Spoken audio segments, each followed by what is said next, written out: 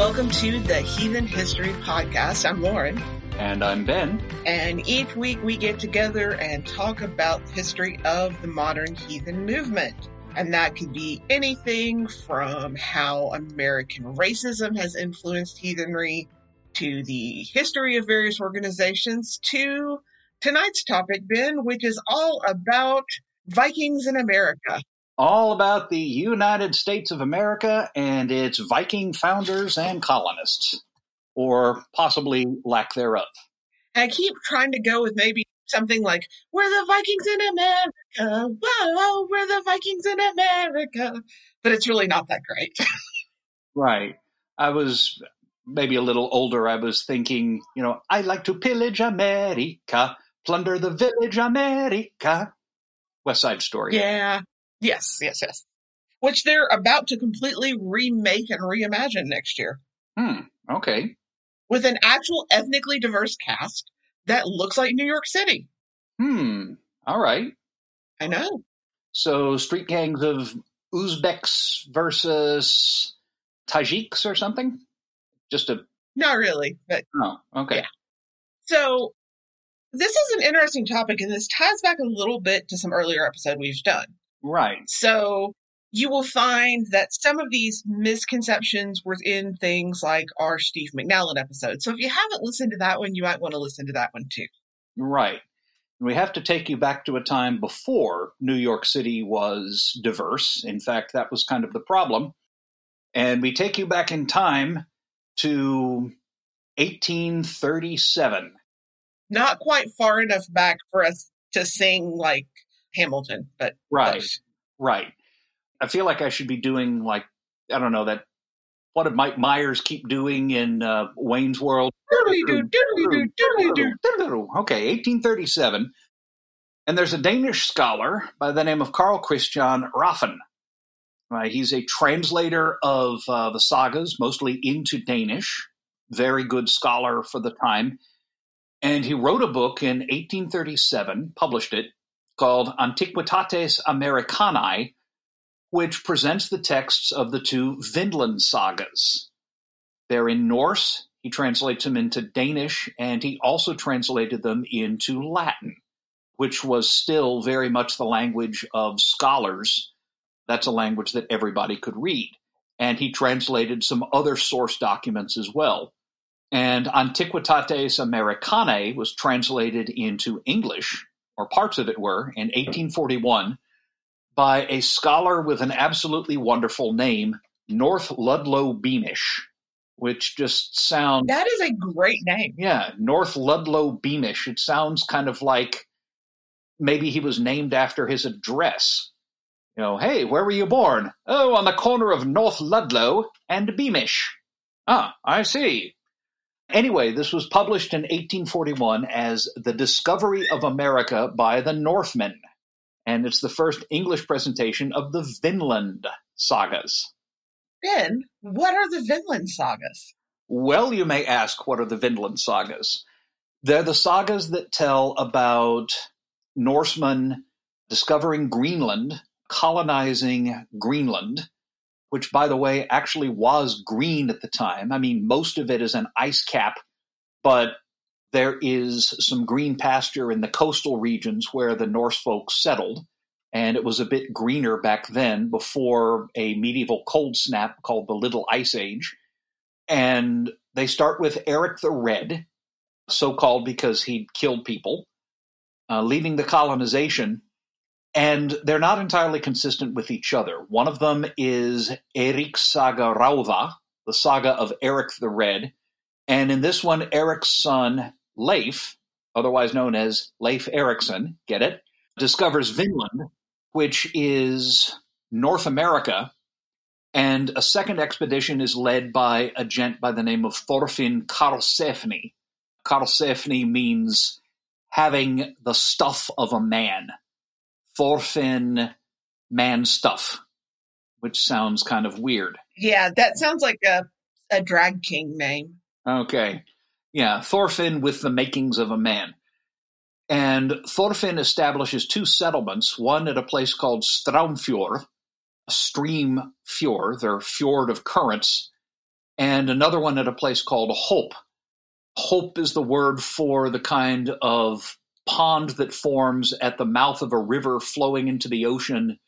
You'll sometimes get a kind of a gravel bar building up that cuts off a little stretch of shallow water. That's a Hope. And here I was going to make a Bill Clinton reference with, from a place called Hope. Called Hope? Okay, I was actually thinking of the Vikings sailing along the coastline and looking for a place to anchor, and one of them saying, "Let's go to the Hope. Let's go to the Hope. Oh, baby, let's go to the Hope. Let's go to the Hope." Get it? Yeah. Okay, sorry about that. So I'm actually holding a book up to the microphone right now. Oh, I can see it. It's called Viking Clothing. All right. And it actually has some, the Greenland settlement.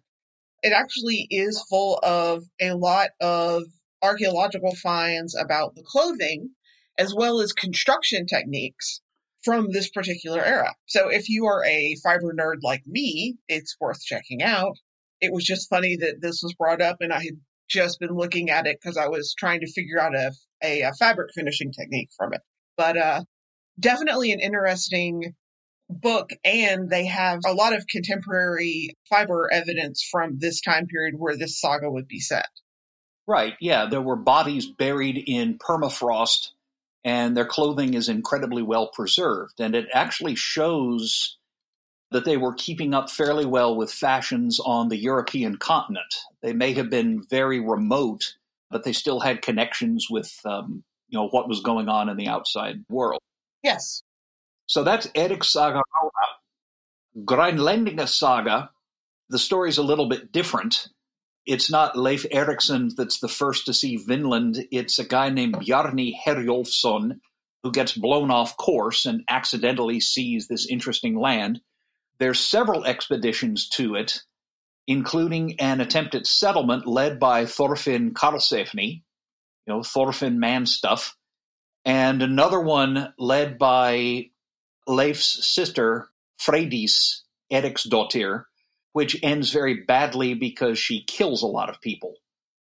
So they're not entirely consistent with each other, but they both are fairly clear on people originally from Iceland sailing to some unknown land on the far side of the Atlantic.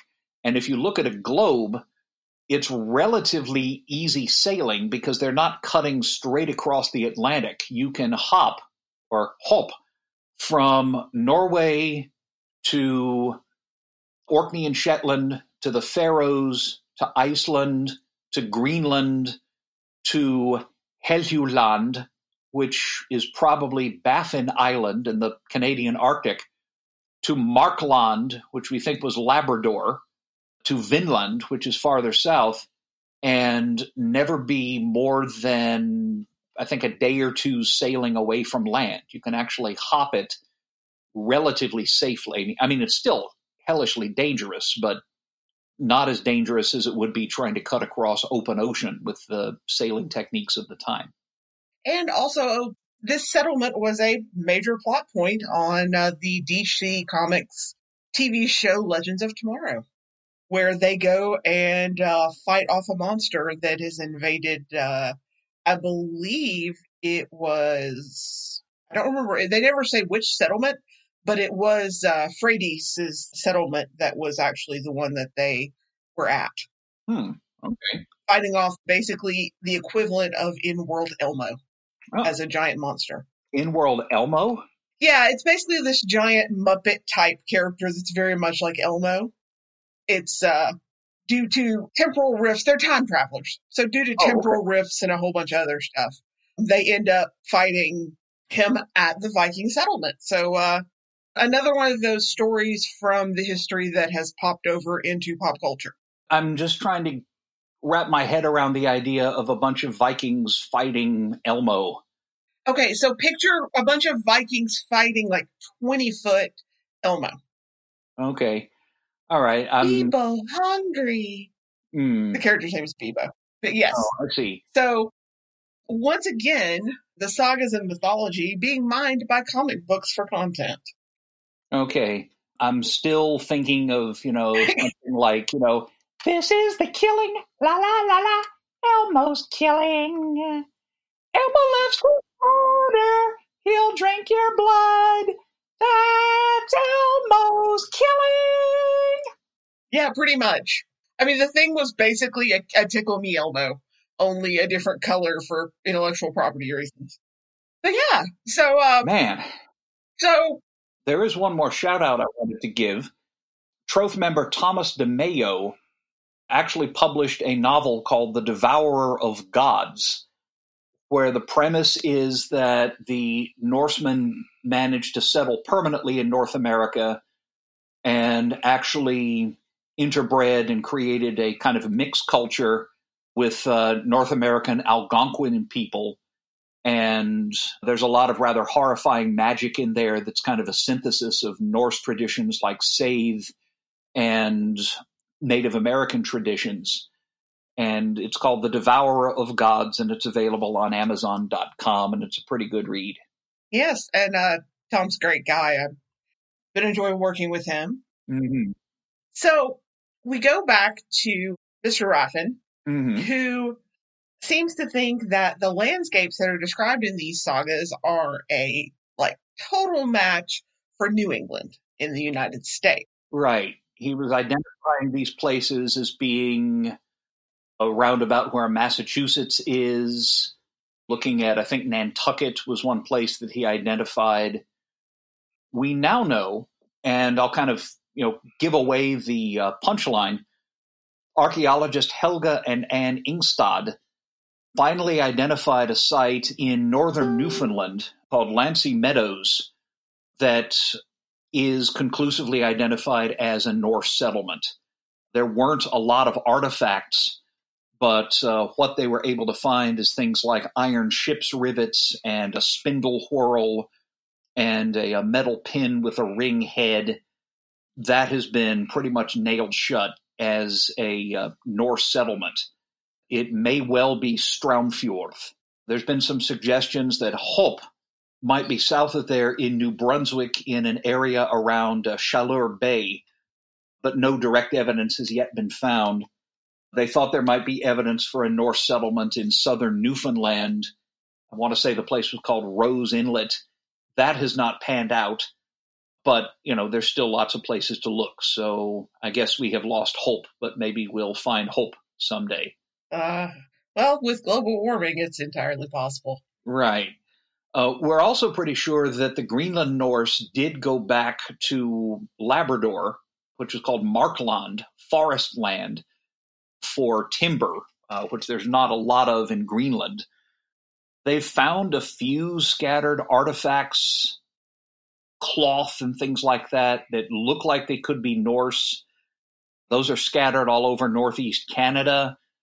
There's a few native carvings that look like they could have been carvings or portraits of people in Norse-style clothing.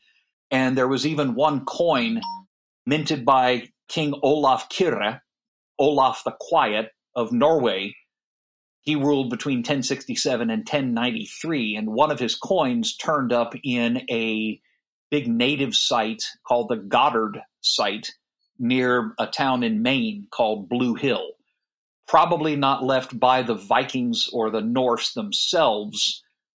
Objects like this were traded, and we know that the Goddard site is the remains of a trading town, so people brought things from all over. But it's reasonably sure that the Vinland sagas don't record the only time that Norse speakers from Greenland visited the North American continent. There's even a DNA marker sequence, it's called C1E, that is probably of Native American origin, and it's turned up in thousands of Icelanders. So the scenario is not conclusively settled, but it's consistent with a scenario where at least one native woman came to Iceland or else had daughters who came to Iceland at least before 1700 and probably several centuries before that. So there are at least some evidence that the Icelanders, Greenlanders, and Native Americans did some interbreeding somewhere down the line. So what you're telling me then is that the Mhm. Greenlanders and the Icelanders went to Labrador and did a lot of retrieving. Yeah, they were Labrador retrievers. Ah, I'm not allowed to make worse puns than I am. Some days I'm on a roll. Mhm. So Raffin starts looking for other lines of evidence for the Norse in America. Right. They include Dighton Rock, which is in the bed of the Taunton River at Berkeley, Massachusetts. It was covered with carvings. Of course, Raffin's like, these must be runes. I feel like I'm on Reddit. Hmm. Almost everyone agrees these were Native American petroglyphs, and I make that joke. There's a subreddit called Runes on Reddit, and like every other post, there is someone posting some random like something, and what runes are these? And 9 times out of 10, it's not. Yeah, anything that's got a lot of vertical and diagonal lines is going to look runish. And Dighton Rock does have some carvings like that. I think I've mentioned earlier, there's a guy named Barry Fell who published mostly in the 70s, I think, a lot of claims that I think Phoenicians and Celts visited North America long before Columbus.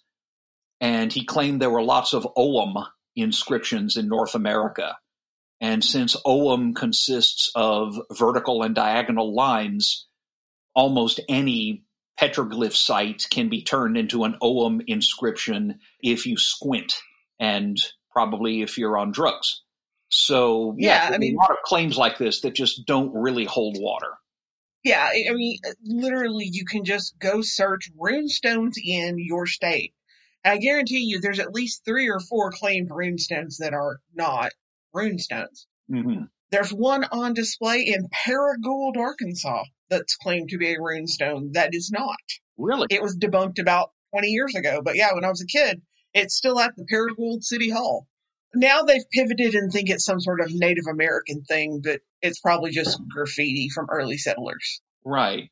Well, there's the famous Heathen rune stone in eastern Oklahoma. That is runes, but probably not very old ones. Yes. Yeah, that raises the question of what the hell would Vikings be doing or anyone doing in eastern Oklahoma? I'm not sure what people today are doing in eastern Oklahoma. Like, why? Why does it exist? Just a note. I'm sorry, Bifrostway Kindred. We love you. Oh, okay. Well, we'll leave out Tulsa. I'm thinking of the I-40 corridor through Henrietta and Salisaw. Yeah, casinos. Oh, So Raffin posts a supplement in 1841 talking about this stone tower in Newport, Rhode Island. It's known as the Old Stone Mill. And it looked super different from the typical local buildings, and so he was totally convinced this had to be built by Vikings. Truth is, it was probably just a windmill built in the 1600s by the English. right. It was built in a somewhat unusual architectural style. It did look a little strange compared to what the English were building just about everywhere else in the 1600s. But there's still some English buildings that look like that, and nobody doubts were built in the 1600s. And then there's also the story of the skeleton in armor. In 1831, a skeleton was unearthed accidentally at Fall River, Massachusetts. It had been buried with a brass breastplate and a belt made of brass tubes that were arranged vertically in a long row and then kind of strung together. Like a skirt Something like that, ish. although more up around the waist and more narrow, so more of a belt than a skirt. Kind of hard to describe, and really hard to describe because the skeleton was lost in a fire in 1843. We don't have it available for study anymore. But it was on display for a while, and some thought it must be a Phoenician sailor, and there were others who suspected it was a Viking warrior, a skeleton in Viking armor. And the truth is, it was almost certainly a Native American from the 16th or 17th century, buried with ornaments made from a brass kettle, which were very popular items of trade at the time between the natives and the Europeans. And unfortunately, like I said, it was lost in 1843. after a fire destroyed most of the town. And so we can't examine and find out, do the kind of DNA testing that will come up later when we talk about other people. Right. Apparently, there was still some flesh on the bones, which makes you think people would have realized that it can't be a very old burial. And I'm also told that a few of the brass artifacts actually did make it to the National Museum in Copenhagen. I looked in their artifact database and wasn't able to find anything. So, they may be just sitting on a random shelf somewhere, next to the Lost Ark of the Covenant or something like that, for all I know. But yeah, this was probably a Native American who'd gotten a brass kettle in trade, and they did used to make ornaments from things like that. So, yeah, probably not an actual Viking. But that didn't stop one of America's first great poets from writing a poem about the Viking skeleton in armor. But we'll get to that in just a minute. Now, what's going on in American thought at this time in the early 19th century? Well, you have a lot of people who are super into the idea that the best of America, or Anglo-Saxonism, was liberty, democracy, et cetera, were very specifically English in origin, and more specifically were founded on the Anglo-Saxon institutions of common law. Right. Things like a trial by jury, the thing, and not medieval feudalism. Right. The Anglo-Saxons had jury trials, they had popular assemblies, they had this thing called the Witena Yemot, which means gathering of the wise who choose the king. The kingship is not hereditary. It's selected by, wise and good people.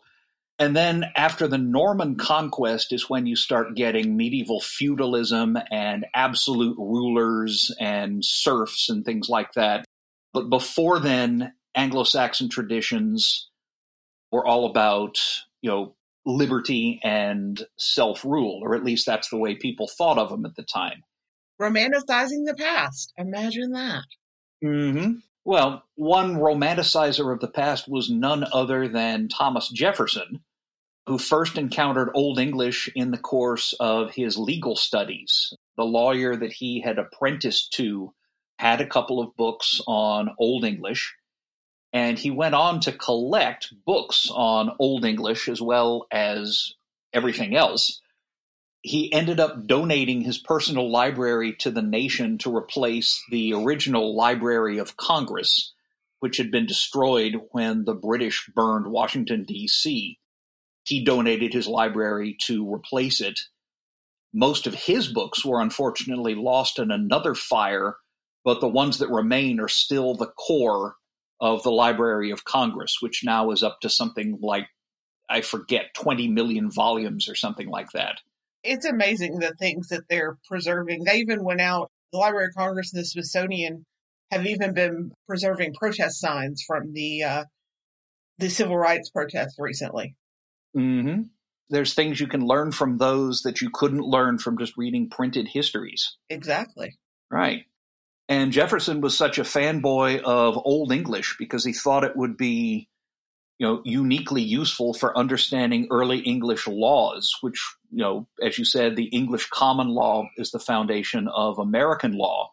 And he put Old English into the original curriculum of the University of Virginia, which he founded and which opened in 1825. And in 1776, he actually proposed a design for the seal of the U.S. The seal, of course, now is that bald eagle with the shield and the eagles clutching an olive branch and 13 arrows and all that.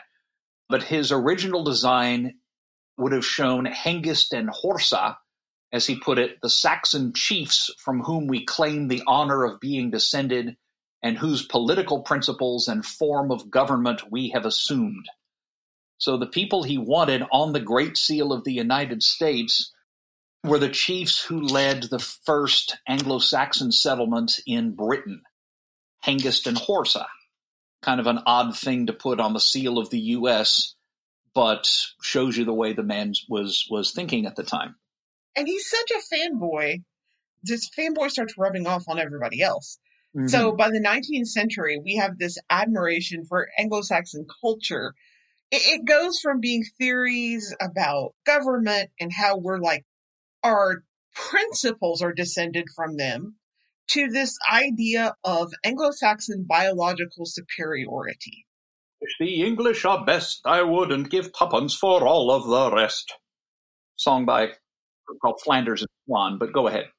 This mixes in, if you go back and if you listen to our British Romantics episode, you start having this kind of British infatuation with Nordic Viking heritage and the Norse being credited with the best elements of British culture. You have things like Queen Victoria claiming to be a direct descendant of Odin and all kinds of crazy stuff. And you should go listen to the episode, and then that will make a lot more sense when you listen to it. Do you know the Odinic rite used to include the queen in their prayers as, quote, seed of Odin's royal line? Yes. Mm-hmm. We might have even mentioned that. I don't remember if we did. But yeah, you have the British who are going crazy over the Vikings. This feeds over into the United States. And where this starts striking sparks is that by the late 19th century, this is when immigration is exploding. We had huge numbers of Irish, something like 1 million came to the United States in the late 1840s. After that, you had waves of Italian immigrants. There were Poles, there were Scandinavians, there were Slavs, there were European Jews. So I can't remember the precise proportions, but a remarkably large number of foreign-born people coming into America, completely transforming the demographics. And many of the immigrants followed a bizarre and frightening and strange religion. That religion was known as Roman Catholicism. The English were very proud of the fact that they had broken away from the church in the 16th century. I had to think for a minute. You think as someone who's big of a Tudor's historical nut as I am, I can remember, but yeah. So, and these old English descended families aren't too happy about this. I believe these people would be called WASPs, white Anglo-Saxon Protestants. White Anglo-Saxon Protestants. And they're concerned because there's this very long tradition of anti-Catholicism. And, Catholics are suspect because you just know that they're all taking their orders from the Pope.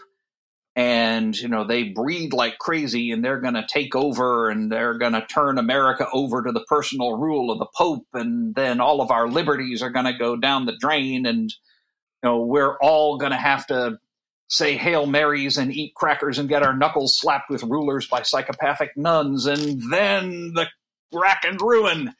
You have a lot of anti-Catholic suspicion, which is not entirely extinct. I mean, I've heard people tell me, with a straight face, they don't think Catholics are Christians. That was a debate that raged in my family for decades after my uncle converted to Catholicism. I know all about it. So you have this very, like in many other situations, the changing demographics of the country causes people to get a little racist. Mm-hmm. And at this point in time, Italians and Irish weren't considered white. All right. I'm a little distracted because I've got a kitten who's decided that pettings are required, and she's attacking my hand if I'm not petting her. And actually, she's attacking my hand even if I am. So if the occasional sobs of pain Yes. are because I've got a cat that won't leave me alone. To apologize to our listeners, if you can also hear the explosions in the background, it's also about 9 p.m. on the 30th of June, and they started selling fireworks early this year. So the children in my neighborhood are having a good time outside. Mm-hmm. I think in my case, it's the drunk meth cookers in my neighborhood, but they're setting off fireworks too.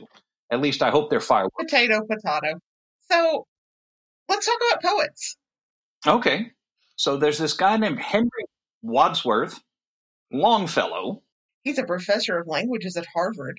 Mm-hmm. And he made two very long tours in Europe, learning French, Spanish, Italian, German, and Scandinavian. And while he was on that little trip, he met Thomas Carlyle.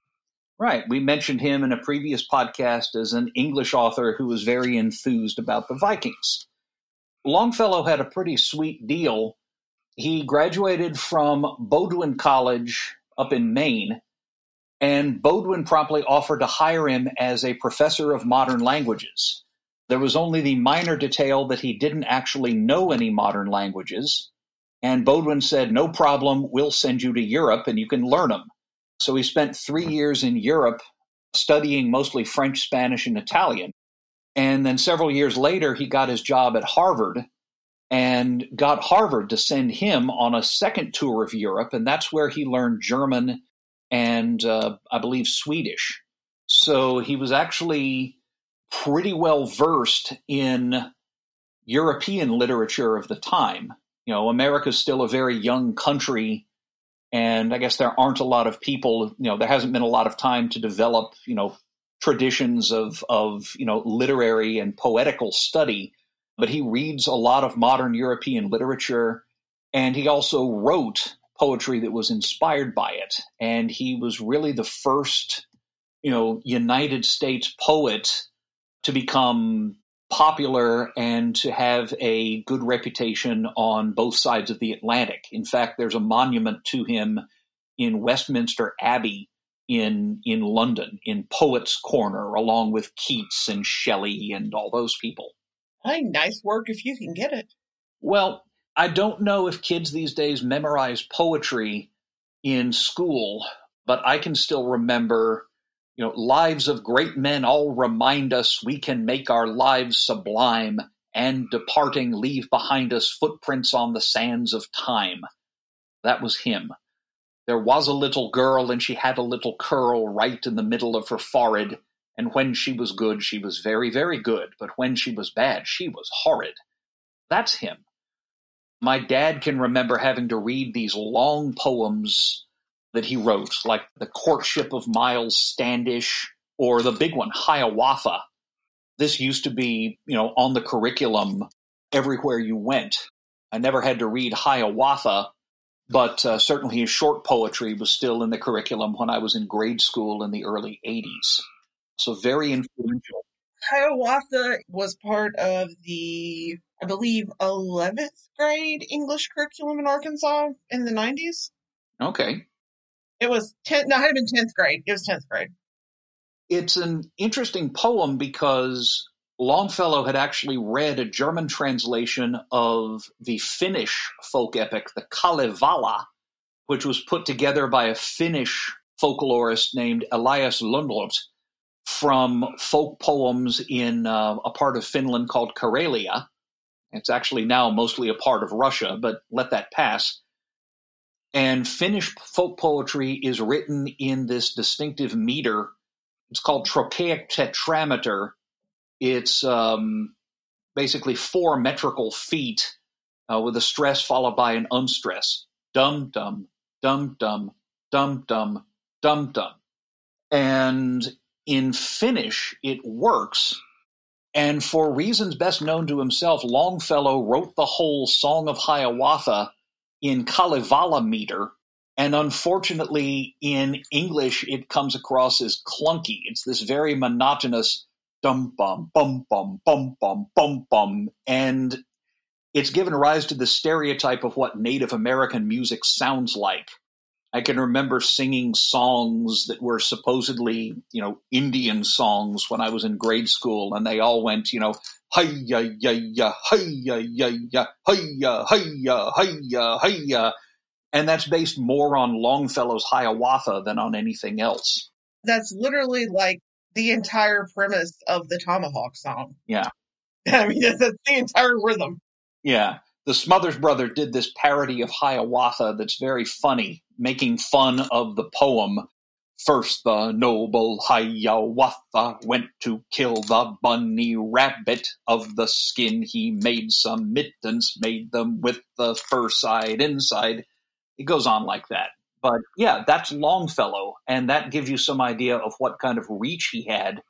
And he was probably the best known of a whole group of poets called the fireside poets, so called because they wrote attractive, kind of sentimental verse that would be good for reading to your family as you're all gathered around the fireside. The fireside, not the far side. Fireside. Now, that would be Gary Lawson that did The Far Side. Right, right. Though that reminds me of the nativity scene that I once saw up in Harrison, Arkansas, where the three wise men were wearing firemen's helmets. And I asked somebody why, and they said, well, don't you know the wise men came from afar? Oh, I should tell our firefighter friend that one. So Longfellow has two things in particular that he wrote that are relevant to this topic. The first being the poem Skeleton in Armor, which was written about the skeleton that we just discussed earlier. It's spoken by the spirit of a Viking warrior buried in armor who had eloped with the king's daughter and sailed away to the New World and built the tower at Newport. So it was basically just a whole lot of speculation put into a poem. I was a Viking old, my deeds, though manifold, no skald in song has told, no saga taught thee. Take heed that in thy verse thou dost the tale rehearse, else dread a dead man's curse. For this I sought thee. Oh, I won't do the whole thing. Many a wassail bout wore the long winter out. Often our midnight shout set the cocks crowing, as we the berserk's tale measured in cups of ale, draining the oaken pail filled to o'erflowing. So yeah, anyway, he runs off with the king's daughter. They sail away to the New World. He builds the tower as a home for his lady. Then she dies, and once he's dead, he's tired of life, so he falls on his spear. And the poem ends with his ghost saying, thus seamed with many scars, bursting these prison bars, up to its native stars my soul ascended. There from the flowing bowl deep drinks the warrior's soul. Skoll to the Northland, skoll! Thus the tale ended. So, complete fantasy, but fun. Yeah. He also has Tales of a Wayside Inn, which is a collection of poems framed by a story of a group of travelers at an inn who pass the time telling tales. If you were educated in America, you probably are familiar with Paul Revere's Ride. Listen, my children, and you shall hear of the midnight ride of Paul Revere on the 18th of April in 75. Hardly a man is now alive who remembers that famous day and year. Right, that's one of the tales told by the landlord of the inn. But Longfellow also had a character, a Norwegian musician, based on a friend of his, a violinist named Ole Bull, who retells St. Olaf's saga from Heimskringla. And he tells it as a whole series of poems in different meters. And one that gets quoted by heathens today is the opening of it, the first poem, which is sometimes called the Challenge of Thor. I am the god Thor. I am the war god. I am the thunderer. Here in my Northland, my fastness and fortress, reign I forever. Here amid icebergs rule I the nations. This is my hammer, Mjolnir the mighty. Giants and sorcerers cannot withstand it. And it ends with Thor challenging Jesus. Thou art a god too, O Galilean, and thus single-handed unto the combat, gauntlet or gospel, here I defy thee. So, nice cracking challenge of Thor, although unfortunately it ends with Saint Olaf converting everybody. But yeah, it retells the story of Saint Olaf's saga from Heimskringla. Well, that is what Olaf does. Mm-hmm, right. And certainly shows that he was very well read and keeping up with literature of Europe, that he was familiar with this sort of thing. And a friend of his by the name of James Russell Lowell, who's often called another of the far side poets, the fireside poets, a friend of his wrote at about the same time a poem called The Voyage to Vinland, a retelling of the Vinland sagas that, of course, everybody knew about because of Raffin's work. And I've got it up here, and I'm holding up to the microphone so that you can see it. And the part I'll read is from a part where a woman on the voyage named Gudrida speaks a prophecy. I guess she's a spey woman or something like that. And she sees a prophecy of the fate of Vinland. And she tells the Norse people that she's with that it's not their fate to settle there. They don't get it yet. But later on, a new people will come. Men from the Northland, men from the Southland, haste empty-handed. No more than manhood bring they, and hands. Pick of all kindreds, king's blood shall theirs be. Shoots of the eldest stock upon Midgard, sons of the poor. Them waits the new land, they shall subdue it, leaving their sons' sons space for the body, space for the soul. Here shall men grow up strong from self-helping. Eyes for the present bring they as eagles, blind to the past. They shall make over creed, law, and custom, driving men, doughty builders of empire, builders of men. So Lowell's having his spey woman speak a prophecy of the later European discovery of America, the free people who will emigrate there very poor, bringing nothing with them except for grim determination to conquer and subdue the land and gain great wealth through hard work. So he's using this to present his vision of how Americans would like to see themselves, free people who work hard and know the values of an honest day's work for an honest day's pay, and they don't take nothing from nobody, no siree, bubba. Some things never change. Mm-hmm. Yeah. So they're using Vikings as this kind of lens to view a very idealized portrait of what they think America should be. A land of opportunity where anybody can be wealthy as long as you're just willing to work for it, where even the poor people can get land free for the taking.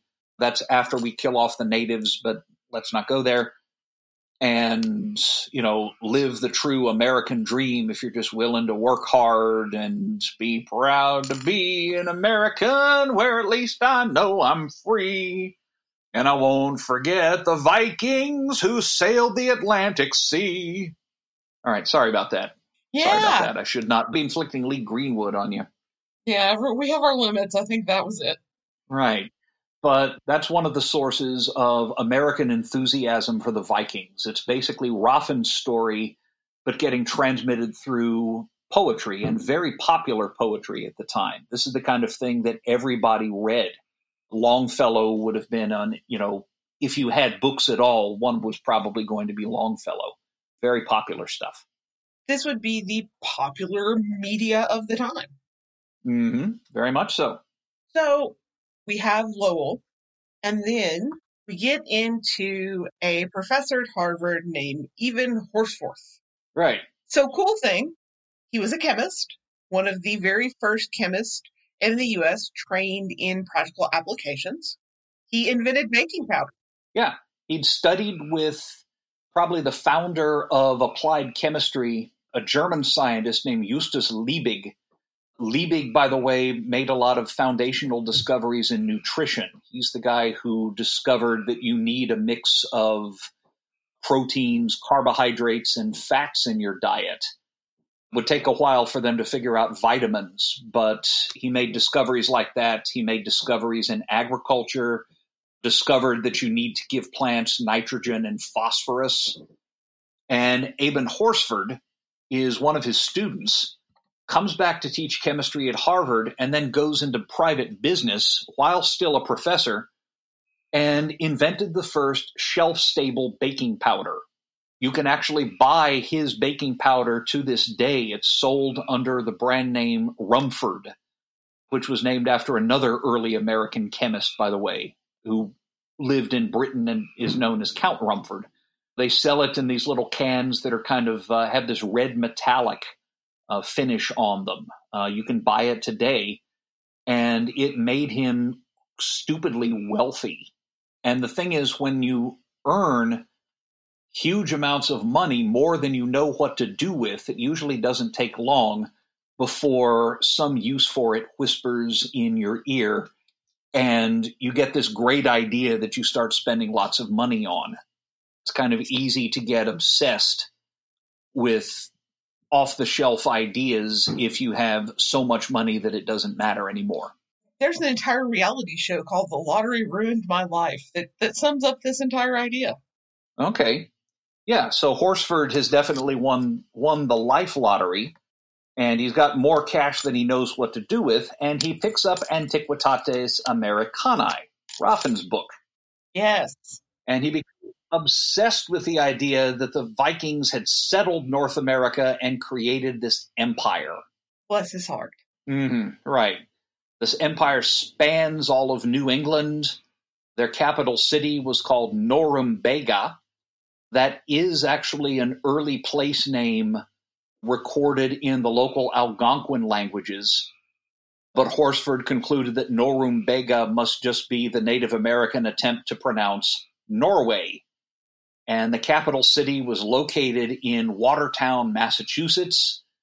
The Norse settlers had been industrious little beavers, much like Americans like to see themselves. They were tamers of nature.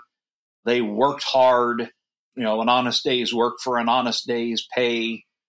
I won't sing Lee Greenwood again, but it was kind of like that. And they dug a bunch of canals, they built dams, they fished and they farmed, and they exported maple wood, which he got the idea was a precious export good that the Norse settlers in America made a lot of money trading back to Europe. So what you're saying is they worked hard for the money? So hard for it, honey. They work hard for the money. Mm-hmm. So you better build them a giant statue? Are we having a contest to see who can quote the most annoying song lyrics at each other? Yes, I think we are, accidentally. Okay. I was trying to give you a nice segue into what he did in Massachusetts. Okay.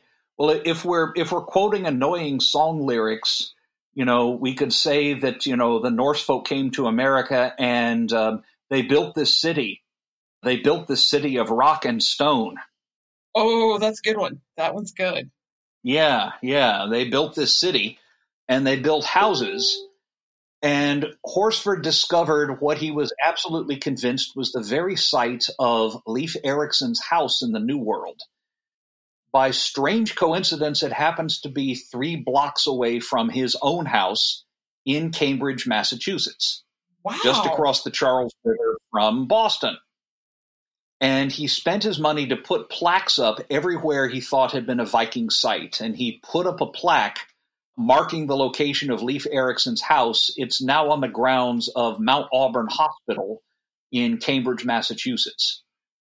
And let me see, when they built a bridge across the Charles River, they named it after Longfellow. It's still there. And they decorated it with the prows of Viking ships. Kind of a tribute paid there to Longfellow's infatuation with the Vikings. And Longfellow actually wanted to put up a statue of Leif Erikson, and the first attempt didn't work out, but in 1887, Horsford put up the money and commissioned a statue of Leif Erikson that's still there, unfortunately kind of close to a freeway overpass now. I got to see it a few years ago. It looks more Greek than Viking. Leif Erikson is kind of slim and doesn't have a beard and is wearing this armor that looks more like a Wagnerian Valkyrie than anything else. But it's got its name in runes on the plinth. And it's still there on Commonwealth Avenue. That's precious. Mm-hmm. And it amuses me that it was right there, right next door to his house. It's the darndest thing. Mm-hmm. Yeah, amazing how that coincidence pays off. Unfortunately, we've got to talk about some background. Mm-hmm. And it's not great background. So we mentioned earlier, immigration at this point is exploding, including some traditionally Catholic groups such as the Irish, the Italians, and the Poles. And there's a whole lot of anti-Catholic prejudice that dates all the way back to the Reformation, which is another episode we've done you can listen to. Mm-hmm. So you have three different kind of homemaking myths, which different immigrant groups have asserted as their kind of place at the table. You have the blood sacrifice myth, or the idea an immigrant group has fought bravely and died for the U.S. You have the foundation myth. An immigrant group was first or among the first to colonize the U.S. And then you have the ideological foundation myths, and immigrant groups' ideals have always been a part of the national ideology of the U.S. Right. Yeah. If you look at the Irish, for example, the Irish started coming over in the late 1840s and, settled in mostly the cities of the Northeast. And they can point to the blood sacrifice myth. And I don't mean myth as falsehood. I mean, it's historically true, but myth in the sense of a story that gives life meaning and gives your personal story greater significance. They can point to things like, the Fighting 69th, one of the regiments in the Irish Brigade in the Civil War, which had one of the highest casualty rates of any Union unit in the Civil War. A lot of Irish immigrants died in the Civil War fighting for the Union and fighting for freedom. And, Irish could point to that and say, see, we belong here. We died, we spilled our blood to, support American ideals. For a much later example, Japanese Americans can point to, I think it's the 441st Regiment in World War II, one of the most decorated regiments, and saw some of the heaviest fighting and had some very high casualty rates in the Second World War, made up entirely of Japanese Americans. And at the very time that Japanese Americans were in internment camps, their sons were serving in the U.S. Army and serving with great distinction. A senator you might remember from a few years ago, Daniel Inouye, actually fought in the 441st. And so the Japanese Americans could now say, we have our own war heroes and people who, fought and killed and died in order to protect freedom. And then foundation myths, you can talk about how immigrant groups were among the first to colonize the U.S. So people of English descent have always felt that, we were here first, so, we belong here. And then, of course, Native Americans can listen to that and kind of shake their heads and sigh. Spoiler alert, they weren't. Right. I know that, and you know that. And then ideological foundation myths are myths that the ideals of a particular group have always been part of the United States' national framework, that even if they weren't personally here, their spirit was. So that's three different ways in which immigrant groups have tried to assert that, hey, we belong. And this starts coming into play around about 1892, which is the 400th anniversary of Columbus's discovery of, actually, it was some islands in the Caribbean, not the mainland, but we'll gloss over that and just say that in 1492, Columbus sailed the ocean blue, as I learned in first grade music class. I'm sure you did too. Oh, yeah. And this was kind of important because you've had the Italians that have been celebrating this holiday since 1866 in New York and since 1868 in San Francisco. And it was the first National Columbus Day was proclaimed as a way to kind of counter an event in 1892 where 11 Italian immigrants were lynched. But it was meant to be just like a one-time deal, like a oops, our bad, have a holiday. I hate to sound so flippant, but it just sounds kind of like that's what it was. It kind of reminds me of things that are going on currently. But yes, I digress. The Italian American community keeps pushing for this. Colorado makes it a state holiday in 1907, but it doesn't actually become like a national holiday until 1934. and it doesn't become a federal holiday until 1968. And if you want to share some very interesting fact about Columbus Day, Ben. Yeah, it's only one of two federal holidays that are dedicated to a single person, the other one being Martin Luther King Jr. And I was in grad school in Berkeley in 1992, which was when the pushback against Columbus Day began, and it was proclaimed Indigenous Peoples Day. And of course, now there's several cities and municipalities that have stopped celebrating Columbus Day, as word has gotten around that Columbus was a genocidal, cruel maniac, even by the standards of the time. Like, the Spanish government said, hey, whoa, dude, that's pretty extreme. And, this being Spain of the time of the Inquisition, you've really got to be extreme to get the Spanish government to say, hey, man, step back here. But yeah, he enslaved the natives, killed many of them. He and his men took them as sex slaves and cut off their hands if they didn't bring gold. And we've seen some statues of Columbus getting toppled of late because he's suddenly become a very contentious figure as people realize what his actual record was. He wasn't just a sailor and an explorer.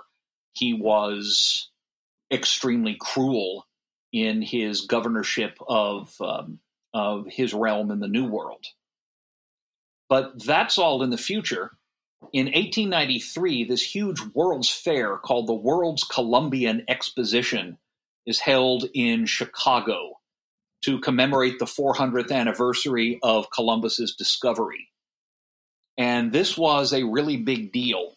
One thing, it was lit up. So it was, many Americans' first exposure to like mass displays of electric lighting. There were exhibits from all over the world. There was actually a belly dancer from the Middle East, and they called her Little Egypt. And she gave these demonstrations of belly dancing that were very popular. And unfortunately, when she got there, she didn't bring any music, and nobody quite knew what sort of music to play. So the impresario who'd brought her here quickly improvised a piece of music that he thought would be suitable for belly dancing, and it goes... So yeah, that's how the song was written that I knew as a kid as, there's a place in France where the naked ladies dance.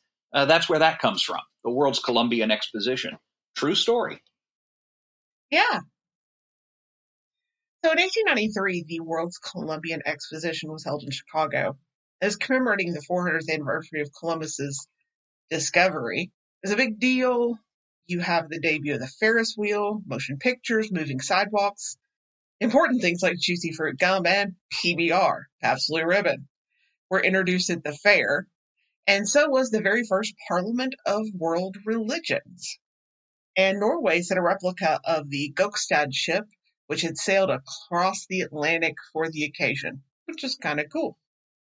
And like I said, this was important, and you had Italian Americans who were pushing for this because they saw Columbus as a hero, but also it was a way for Italian Americans to integrate themselves into American history and to show that they had been here since the beginning. But with all this, there's still a pretty hardcore anti-Catholic, anti-immigrant, and anti-Italian sentiment that provoked a backlash.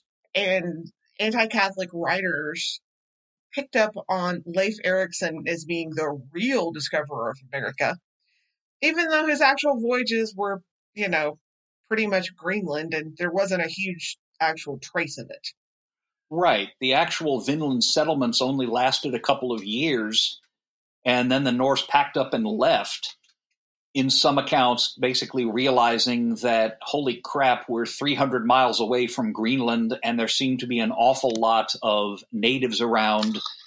And if they decide they really don't like us, they're going to slaughter us all. Maybe it's not such a great idea to settle here after all. Yeah, they don't really leave a permanent trace in North America. We didn't even find the remains of their settlement until the 1960s. But you have this idea that Leif Erikson is the real founding father of America because he got here first, and somehow his ideals are the true American ideals, not Columbus. Columbus is not really our daddy, because Columbus was a foul Catholic in the service of the predatory Pope who wanted to subjugate the entire world to his rule. Right. Thank you, Henry VIII. Mm-hmm. So we have a lawyer and diplomat named Aaron Goodrich who lays it down with a history of the character and achievements of the so-called Christopher Columbus, which has got to be one of the most passive-aggressive titles I've ever heard, in 1874. Right, and he actually reviews claims of a lot of different people, Phoenicians and the Welsh and people like that, to have visited North America before Columbus did. And he includes an account of the Norse settlement. And he writes, I won't quote all of this because he does tend to ramble, but he says, while the greater part of Europe was plunged in the intellectual darkness which pervaded the Middle Ages, while the monk in his cloister toiled laboriously during a lifetime to perpetuate some one work of saintly or classic lore, and the masses were ignorant, superstitious, the slaves of feudal lords and barons scarcely less ignorant than themselves, a people flourished in the extreme north, with whom enterprise and freedom were neither dead nor stagnant, who possessed scientific knowledge and applied the same to practical purposes, a people simple, fearless, and energetic, with whom chieftains were the fathers and protectors of their followers, sharing their perils and respecting their rights. A pagan people indeed, worshippers of Odin and Thor, believers in the joy of Valhalla, yet doers of deeds so noble as to be worthy of the most enlightened Christian. Such were the Northmen. And he goes on, talks about how they came to the New World for motives different from those of Columbus. They did not come in search of gold or slaves, but to gather by industry the natural products of the land, nor did they seek by false representations to inveigle others into bearing all the burdens. They were the worthy pioneers of European settlement on our shores, a hardy race, counting on their own labor to develop the natural resources of the lands they discovered. So they're not there because they're greedy for gold. They're not going to trade slaves, which, if you know actual Viking history, is downright funny. They're there to, work hard and, win wealth by their labor of their own hands through hard work and an honest day's work for an honest day's pay. And I'm proud to be a Viking because I sail the Atlantic Sea. And I've landed in America to win some wealth for me. Sorry, I can't seem to get Lee Greenwood off the brain. I feel like I should apologize. Sorry about that. Yeah, we still don't have any evidence that the Norse actually made it to what's now United States territory. I mean, it's possible they found remains of butternuts at the site in Newfoundland, and butternuts don't grow that far north, so they must have sailed south and brought back, well, if nothing else, butternuts. But we still don't have conclusive evidence that they reached the United States. So yeah, a song by the Guess Who. All right, so we have a couple more scholars we'll get to, and then we will take a break for this episode because we have a lot more to cover. So we have Marie Brown, who in 1892 published The Icelandic Discoveries of America, or Honor to Whom Honor is Due, which was basically just a huge rant up against the Catholic Church as the epitome of tyranny and Catholic immigrants as traitors. And then, of course, the idea that the Norse were the true spiritual ancestors of America. Mm-hmm. Yeah, Columbus is a slave trader. He's a fraud. She claims that he only got his knowledge of how to sail to the New World from sneaking a peek at an Icelandic manuscript. And Columbus got the Pope to assign all of the New World to Spain. And if the United States recognized Columbus as the discoverer of America, it would basically be saying that the Pope was right and submitting to rule of the Pope. She seems to have thought that the Pope was just chomping at the bit to take over America and, slap the knuckles of free living Americans everywhere with rulers or something. And as she says, the Norsemen were brave, free, high-minded men, men of a race who had planted the seeds of liberty in many a state of Europe, and who did it, in this case, unwittingly from the mere force of their splendid nationality. So just by being themselves and being awesome and, wielding that Norse force, the Norsemen are the true ancestors of America because they're all about liberty and freedom and hard work and Lee Greenwood and all of that. And so the constant theme is that Americans at this time are kind of using the Norse as a mirror to reflect an ideal image of themselves as, hardworking immigrants who came here with nothing and tamed the land and made this country great, and insert Lee Greenwood here. Yeah.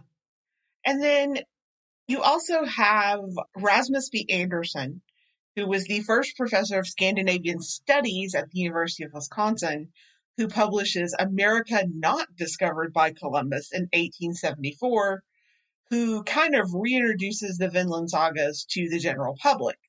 And he was very much a tireless advocate for the Scandinavians, who began flocking to the Midwest between the 1820s and the 1920s, don't you know? Over 1.1 million Swedes and nearly 700,000 Norwegian immigrants came over that way. And being fair-skinned and mostly Protestants, maybe they got a little bit easier at time than some other people blending in. But still, there was some prejudice. Mm-hmm. Enter a discovery known as the Kensington Runestone. And what is the Kensington Runestone? You got to tune in next episode to find out. Mm-hmm. Yeah, afraid so. Dun, dun, dun. Yeah, we're going to leave you hanging there. So, Ben, what have we learned this week? Well, we've learned that there has long been a tendency for Americans to try to see themselves in this idealized, heroic picture of the Vikings. And it's an attitude that you can see carried on to this day.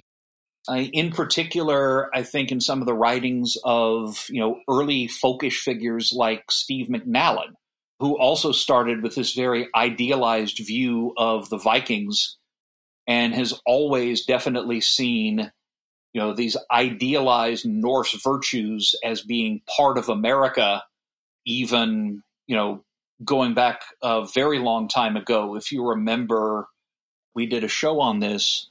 If you remember that Native American skeleton that McNallen claimed to be an ancestor. Yes. So, and that is covered in our 2-part series on Steve McNallen. Mm-hmm. It's one of the great things. If you've been a long-time listener, you know all these things already. Exactly. But we will resume talking about the Kensington Runestone along with other Viking Mania, as I've dubbed this now, things on our next episode. However, if between now and then you're like, hey, I want to talk to these people, you can find us just look for Heathen History. We're on Facebook, Twitter, patreon.com/Heathen History if you want to support us. Or what's our website, Ben? I don't know. What is our website? Let me guess. Is it something like heathenhistory.com? Yes. And what do we have on our website? I'm looking at it now. We've got all of our latest episodes. We've got links to our Twitter account. We've got links to our Patreon account so that you can support us if you want to, help pay the expenses to do the audio production of this podcast, and just generally show yourself to be a truly awesome guy. And most importantly, our show notes and our sources. Ah, yes, because we always put our notes up. We tell you where we get all of the things that we say. And yeah, you get all of our background research. As we said, we read the horrible things, so you don't have to. Exactly. And for $10 a month, you can even gain access to our exclusive Facebook group where we'll actually answer personal questions from you. And if you go crazy and do more than that, you get a free t-shirt. Mm-hmm. Go crazy. Oh, yeah. Free t-shirt. Nothing to sneeze at. No. So, we will be back with you next episode with the second part of Viking Mania in America.